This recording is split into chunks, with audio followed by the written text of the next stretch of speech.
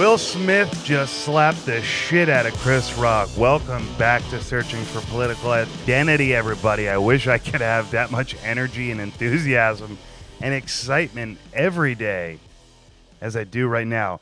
Look, it's 1 a.m. It's Monday, March 28th.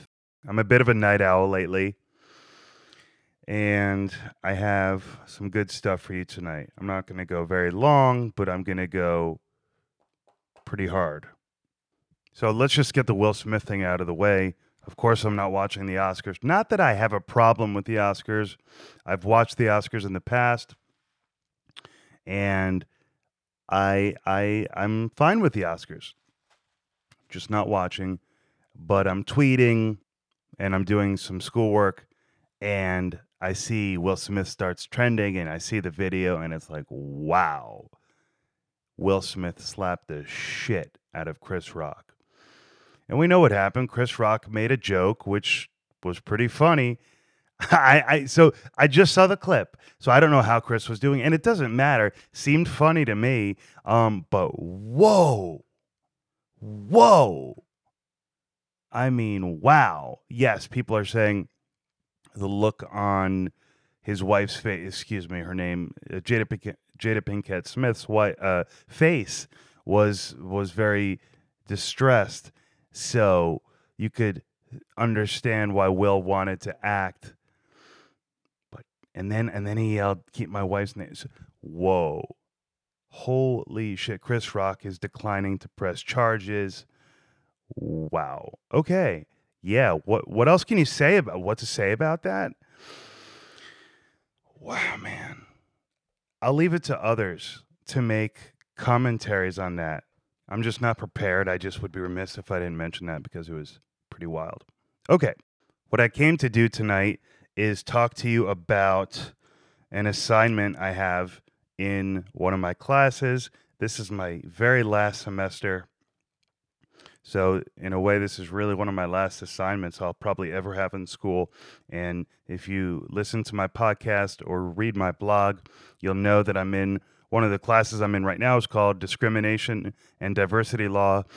It's with a tremendous professor who I took last year for jurisprudence, in which I got a heavy dose of critical race theory. I mean, I don't want to say I understand it, but I got a really good education in it last semester, and am getting a really good education, a re-education in it this semester, but this time along with other civil rights theories, such as, well, you learn about the spectrum, and I've mentioned it. You have traditionalism, which is like a Ted Cruz or John Roberts, where you say, look, just stop discriminating by race because we're past that. You have reformism reformists who say, look, we agree with that, but we're not past that yet, so we gotta make race-conscious policies like affirmative action until we get to the point where we can really embrace that traditionalist view. And then you have critical race theorists who say, no, it's worse than that. We need to be reformists on steroids. So we need to socially transform, to deconstruct America and refashion it so that it's suitable for black people. And then you have limited separation, which, by the way, Derek Bell, the creator of critical race theory, and this is straight from my professor's mouth, so take it from his, not mine. And as I said, my professor has changed my life for the better. It's just the most amazing experience. I'll talk a little bit more about him, but he has taught us that Derek Bell, towards the end of Derek's life, embraced went away from critical race theory and began to embrace limited separation. I'll tell you what limited separation is in a second, but before I do, I'll tell you why he embraced it at the end, because apparently Derek Bell said to himself at the end of his life, critical race theory is doomed to fail. It will never succeed because in order for it to succeed, it requires a critical mass of white people to agree with it, and it's just not going to happen. And that's really sad. And so I'm going to think about that as I reflect and go through this episode.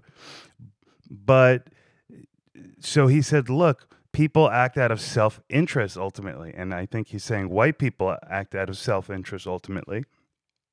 And for that reason, they're never going to support critical race theory, and society will never get fixed for black people. And so in comes limited separation, which says, let's create our own institutions. Think of HBCU, right? Did I say that? HBCU, excuse me. Historically black college or university. The idea would be to replicate that and say, look, it's not that only black people can attend these institutions, but it's that these institutions are going to protect racial identity, protect their racial integrity. And it sounds like segregation, right? It sounds like a return to segregation, but it's not, according to my professor and according to the theory itself. It's not, because segregation was a forced condition, right? Segregation was enforced by Jim Crow, slave owners and Jim Crow, but this would be separation, not segregation. And the idea being, like I said, a white person can attend, an Asian person can attend, and so on, but the institution would be able to reject a white person on the basis of their skin color or an Asian person on the basis of their race, if doing so would jeopardize the racial integrity or racial identity of the institution. So whether it's a college or a kindergarten or a fire station, police station, a bank, I mean, go on the list, we're talking about creating not a sub-society, that's a terrible use of language. We're talking about a separate society. We are talking about a separate society. Not totally separate, limited separation. So it's an interesting theory, and it's not one that I naturally come to just from my own point of view. It didn't occur to me that that would be a good idea. But the logic behind it is that, and I'm a Reformed Jew. I'm a Jew. I'm a Reformed Jew. But I've seen at family events conservative and even Orthodox Judaism, and what that means to have this culture, this tribe. So I think that movement is about um, facilitating that cultural identity, that cultural solidarity. That's the word. Cultural solidarity, so that the black community can just continue to strengthen. So that's pretty appealing, actually. Again, it's not what I would have come to, but so you see, you have traditionalism, which again is just the idea that, hey, it's Ron DeSantis and Ted Cruz quoting Martin Luther King Jr., Dr. Martin Luther King Jr., and saying, we shouldn't judge people on the content of their. We shouldn't judge. It's late. We should not judge people on the color of their skin, right? That's the traditionalist. And you have many people of color who are saying, dude, you're taking MLK's words out of context and you're using that to justify maintaining this colorblind attitude. And yes, it's true that the Constitution and the laws have developed in our country, in America, to promote this idea of a colorblind society. But the real idea behind critical race theory is that, hey, you're living your lie, white people. You're living in a fantasy land with your colorblind society, and meanwhile, us black people, we're getting harassed and killed by the police, and so on. And that is critical race theory. Whether it's in the policing realm or housing or job opportunity, any realm of society, the argument from the critical race theory perspective is black people are getting discriminated, still being discriminated against, even in this colorblind society. So that's the rift, right? You have Marsha Blackburn, Ted Cruz, Ron DeSantis, um, and so on. Now, it's interesting when you have people of color supporting the Republicans. That's what what would the critical race theorists say about that? They would say that those are non-reps, that Ben Carson, Larry Elder, Candace Owens, Tim Scott, Herschel Walker, if you know any people of color that are conservatives, the critical race theorists would say that person is a non-rep, is a non-representative black. And it's not for me to say whether or not that's fair. I'm considered white, I guess. I'm a very pale Jew. And so I can only tell you that it disturbs me. I do, as I'm searching for political identity, you can see why this class is so helpful. This education is so helpful because I do seem to think that individualism matters and that any human being can come to kind of, their own conclusions. And so if a person of color wants to embrace traditionalism and says, hey, look, the time for worrying about skin color is over, just kind of carry on, then who am I to say that they're a non-representative black? But the critical race theorists will essentially say that. And so, yeah, they'll say, look, the representative black wants social transformation. And so the question is always, okay, so what does that mean? And that's where I'm at right now, to be honest with you. And I hate to sound like this cranky, traditional William F. Buckley wannabe white guy, but it's like you do find yourself thinking, what more do you want? What more do we need to do to vindicate the civil rights of black Americans? If the claim is that the discrimination is still rampant, what more can the government do to eliminate that discrimination? I want to know, what does that social transformation look like? And until I get a solid answer on that, it's a little frustrating. And I can honestly understand why the Republicans come in and say, well, yeah, what they're not telling you, what they want to do is socialism or communism. Ooh. They want to redistribute wealth. They want to raise taxes unconstitutionally. They want to reorganize society. They want to take and by the way, critical race theory, as Ted Cruz pointed out in his questioning of Ketanji, excuse me, I knew I would get that wrong, Ketanji Jackson. Oh my God, it's so late. And I only wrote the initials, TC, KBJ. So Ketanji Brown Jackson, excuse me. He asked her, now what was I saying? I cleared my throat, took a sip of water, and I forgot what I was saying. Oh yeah, we're back. I got it. Okay, I checked. I cheated. What I was going to say is that Ted Cruz alluded to this when he was talking to Ketanji Brown Jackson. He said critical race theory really belongs to this root ideology, this root academic philosophy theory, which is critical theory in general. So it could be race theory, it could be gender theory. There's all Asian, if you want to separate out, so any minority group. And this is why the right has been saying for a long time now that the left, that the Democrats, that the left plays identity politics. And this is why I really hate to make this about me. Searching for political identity. I'm trying to pick up on this. It does seem to me that the left is the one,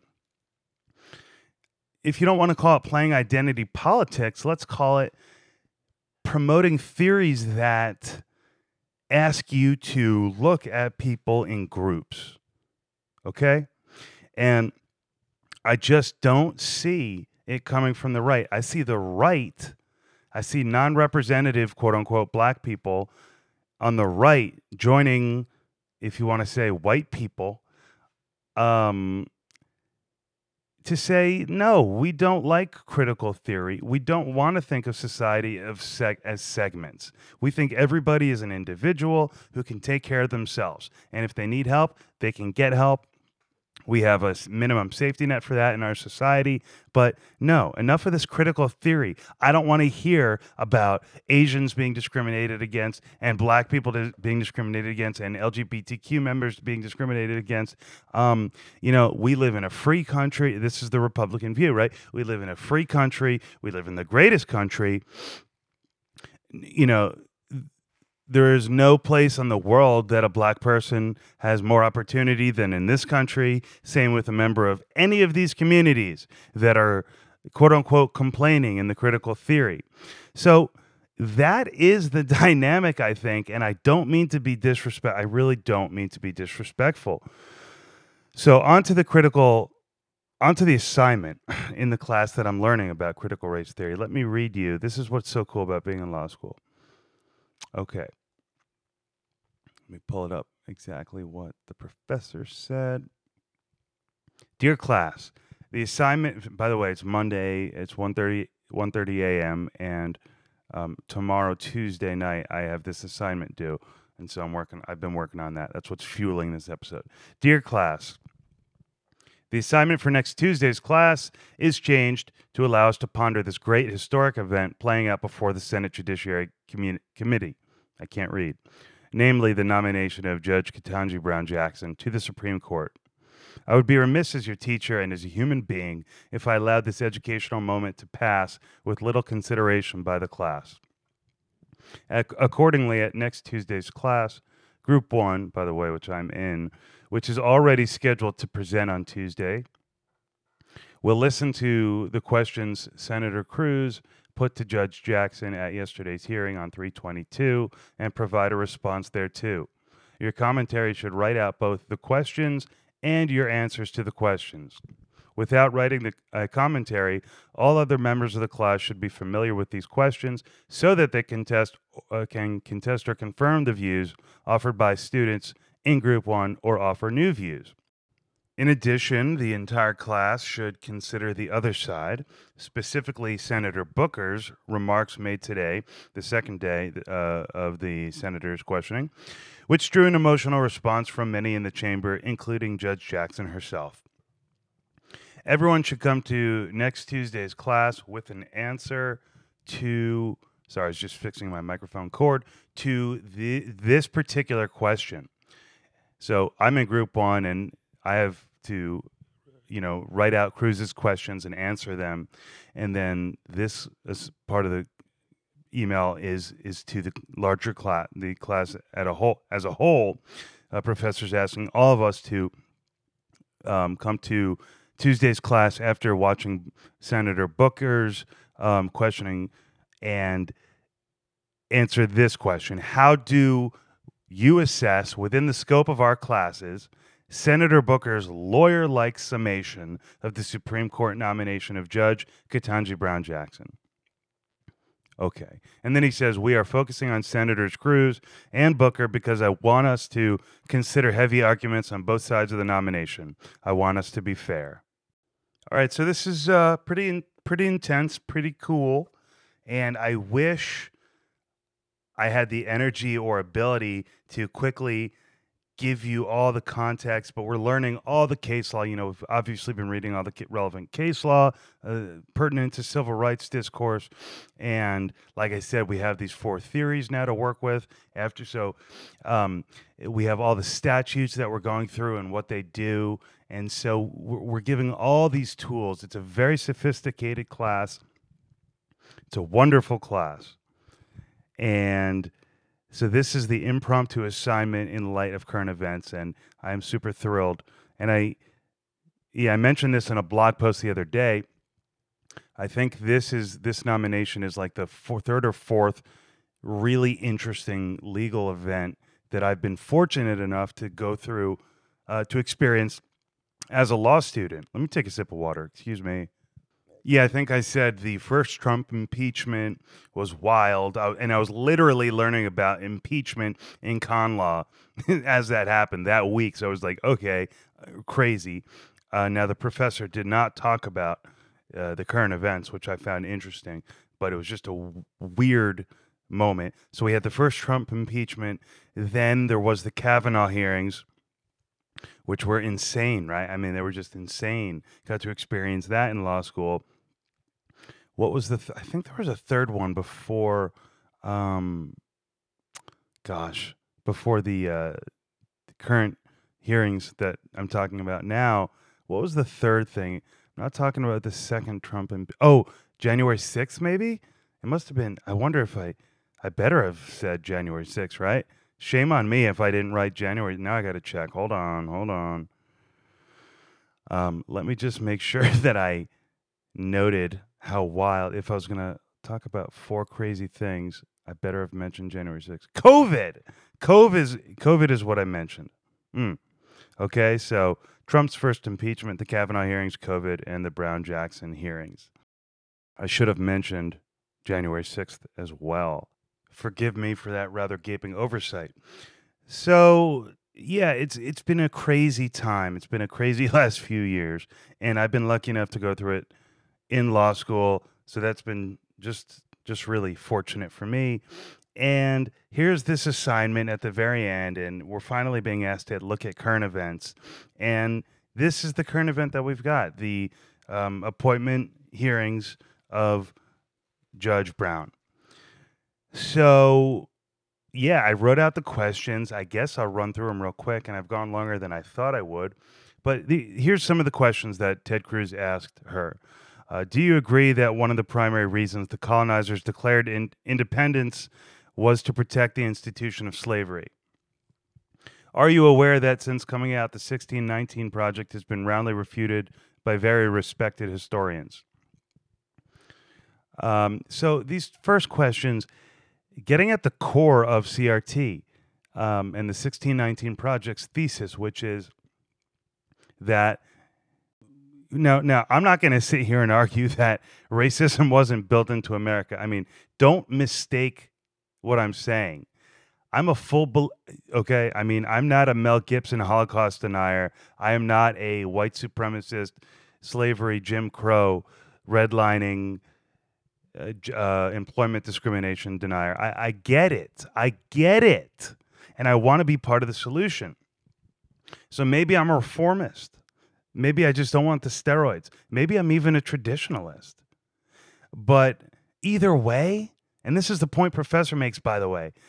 By the way, Professor is a Yale alumni, extremely impressive and pedigreed law thinker, law professor, who spent many hours chatting with Clarence Thomas and the Clintons and Scalia, and Alito is in the background. And so he has a wealth of experience to bring as a black man, this professor who went to Yale.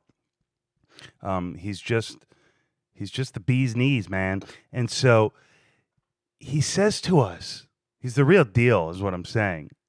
And what he says to us is all these people, whether you're in one of those whatever group, civil rights theory you ascribe to, we all want the same thing. Clarence Thomas, these non-reps, they're not racist. Alito's not a racist. And while racism does exist, John Roberts, the Chief Justice of the United States Supreme Court, is not a racist when he says the best way to end race discrimination is to stop discriminating by race. That is the heart of traditionalism. I suspect Ted Cruz gets behind that statement. These guys are not racist. The problem, the tension is that critical race theory does posit that the colorblind attitude of a traditionalist actually turns a blind eye to justice. So this is a difficult dynamic, because now you have people who are saying, "Hey, I'm not racist. You know, you're insinuating that I'm racist because I don't want to look at people by group and gender and and try to reorganize society around them, just because I think we already live in a pretty damn good society for these people, and I don't want to do that. And now you're making me feel racist by telling me I have white privilege white privilege in 2022. And so I know it's real. I know discrimination is real. I know black people get looks, get pulled over that white people don't get. It's just horrible. And I don't know what the solution to that is. And I want to be part of the solution if there's something that I can do. But I have to be honest with you when I say that my exposure to these materials, it leaves me saying, just tell me what the end game is. Is it reparations? Okay, let's talk about it. I mean, tell me how that works and tell me what it is. And maybe maybe I'll get behind that. I mean, tell me where this goes. Now, I understand. So I guess what I'm saying is I don't deny redlining. I understand all these things happened. It's not that conservatives are ignorant of these things and ignoring, well, you might say they're ignoring them. But that is the dynamic. The conservatives just say, look, these things happened. It's terrible, but all we can do is move forward. So it's a dynamic, and I am searching for political identity. So, but I'm trying to hopefully help you, dear audience, navigate this a little bit too. I'm certainly trying to. So Ted Cruz, in conclusion, just wrapping this episode up, he asked her, are you aware that the New York Times edited its digital version to remove references to 1619 being the real founding year of America? In your understanding, what does critical race theory mean? What is it? And that's going to come up a lot in class tomorrow, because she didn't... Well, no, she answered it, but Professor seemed to insinuate that he thought that she played a little coy, and he would have liked to see a full-throated defense of critical race theory, I think, from her.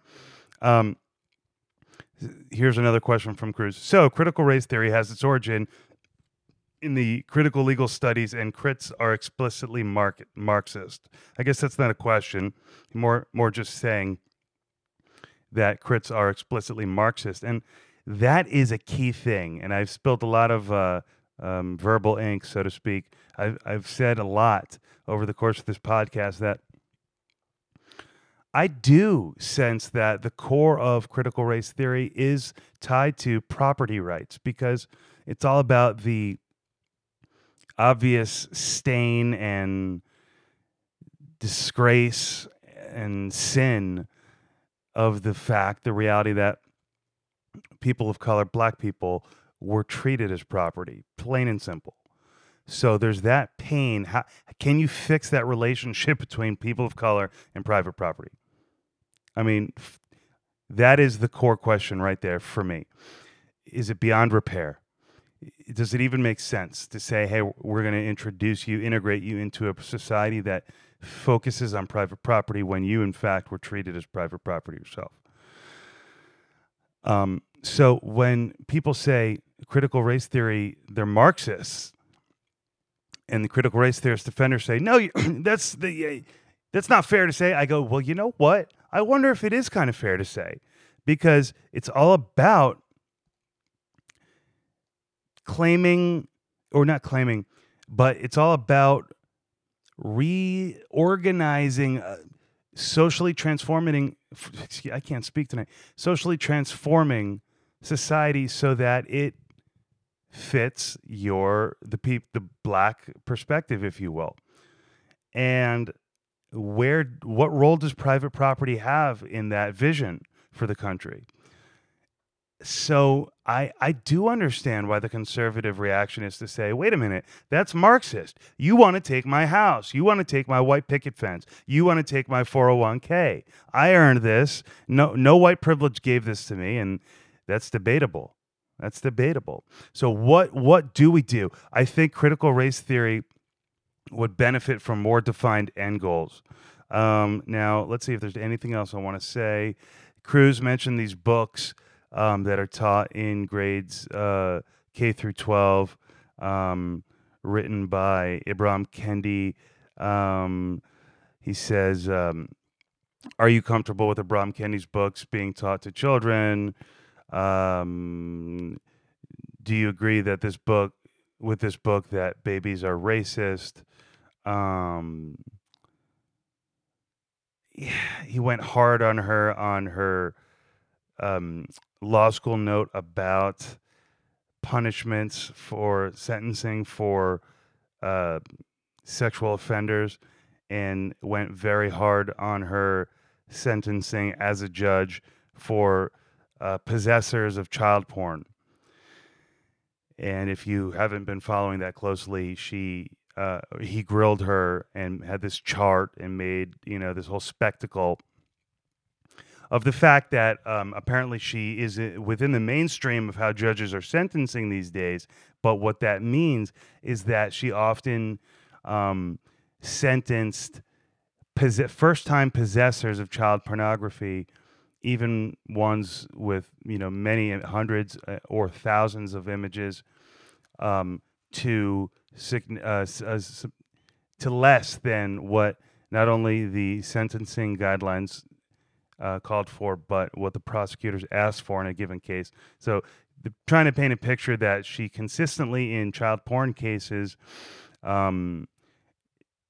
was lenient, and trying to ask why, trying to paint her as a progressive judge.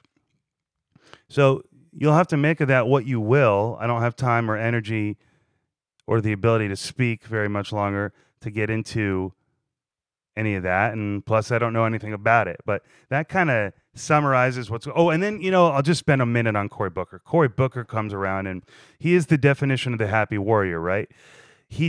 First of all, he impressed me very much in the race for president in 2020. I thought he ran a great campaign. And his MO is to just be relentlessly positive, upbeat. And so often it hits right, and it's inspirational. There are times where it feels really hokey. And I think for the most part, he was inspirational and good, and it was cool. So I will say so I like him. Talented guy, obviously, very smart guy. And he said basically, whereas Cruz treated, and Paul Butler, who I saw in a great Chris Hayes segment, said that she was treated as a criminal defendant, and that prompted me to look at his Twitter and see that he is selling a book called Chokehold. So I bought that. I'm looking at it right now. Chokehold by Paul Butler. Looking forward to reading that after the bar exam.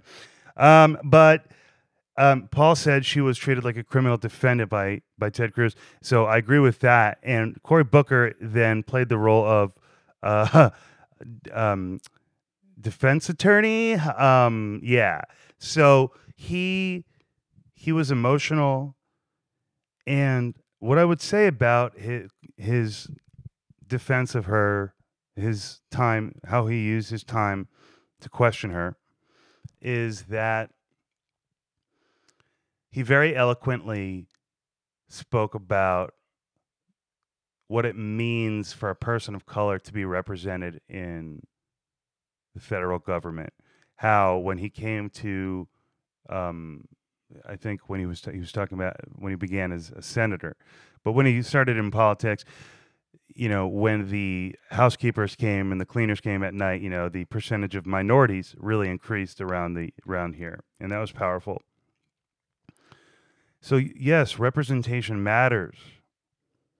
And he really focused on that. He said, when I look at you, I can't help but think of my mom and my cousins.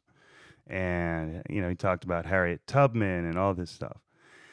And it was moving, and Judge Brown Jackson was moved to tears at one point, and it was all good. But I'd be lying to you if I didn't have something in the back of my mind saying, I guess race and gender does matter, so it matters a little bit in the sense that representation matters. I don't want to be unfair and say, and Cory Booker's demonstration is an example of why The Democrats are political. They do identity politics, and he's just being human. He was just being human, and he was really cool. He told a cute story about how when he was going for his morning jog that morning, someone basically accosted him on the street, and this woman, black woman, I believe, I assume she was black, and was just saying how joyful she was about the prospect of Judge Brown ascending to the Supreme Court. And Cory Booker's point was, we're not going to let anyone steal our joy. I'm not going to let anyone steal my joy. So Cory Booker said, I am so joyful when I look at you and I see you. America is better because of you. It's going to be better because of you. And despite what all my colleagues are doing on the other side, which is to try to paint you as easy on crime and this and that, when I look at you, I see a harbinger of hope. And so he got into that rhetoric, and it was a stark contrast between that of Ted Cruz. And I'll just wrap this up by saying I'm so proud and happy, not proud, proud's the wrong word. I'm so happy to be in a class where a professor wants us to do this kind of assignment. And so tomorrow I'm going to think about this more and complete the assignment, get ready to present it. But, or to do my 5 minutes of presentation when it's my turn. But it reminds me of a great documentary, my favorite, in fact, documentary that I've ever seen. It was on Netflix. It's called Best of Enemies, and it featured the debates, I think it was in 1968, between William F. Buckley and Gore Vidal. If you haven't seen Best of Enemies, go watch it. That's what I'm going for with this podcast. I want an academic, real, respectful, raw, human, intellectual debate, conversation about serious ideas and real stuff that affects people. And